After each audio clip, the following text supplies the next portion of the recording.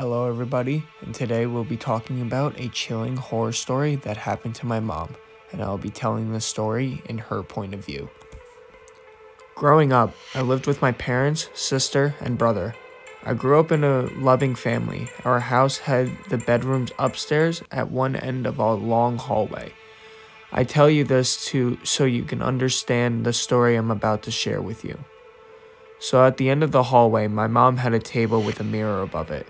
Anytime I was heading to my bedroom, I could see myself in the mirror. Well, not only myself. When I was about 12 years old, I woke up one night very thirsty. I got out of my bed to get a drink of water in the bathroom in the hallway. As I was heading to the bathroom, I happened to glance in the mirror, and staring back at me was not only my reflection, but of a little boy. But I wasn't afraid for some reason. I was weirdly comforted by his presence. When I took a second look, he was gone. At first, I thought it was my imagination, but the boy was there days later. I didn't think to say anything to my parents at first, but after a few times seeing him, I decided to tell them. I thought at first they were going to say, "I'm sure it was just your imagination," but they didn't. My parents said right away, "I'm sure you saw him." As my dad started to explain, everything started to make sense. That little boy that I've been seeing in the mirror, it was my brother that died as a baby.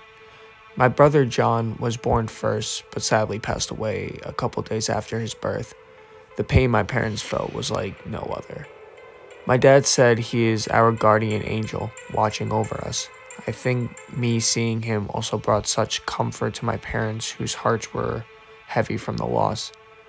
As the years went on, I would see my brother in the mirror periodically.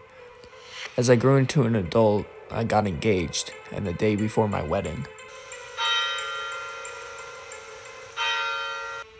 he was there again. I didn't realize at the moment this would be the last time I would see him.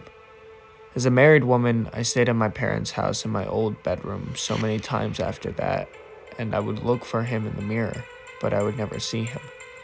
I felt sad that I could never see him again. But my dad said the day I was married to my husband was the day your brother was able to say goodbye, because he knew that I was protected and loved by this new man. Thank you very much for listening to today's podcast. I hope you enjoyed, and stay tuned for next week's.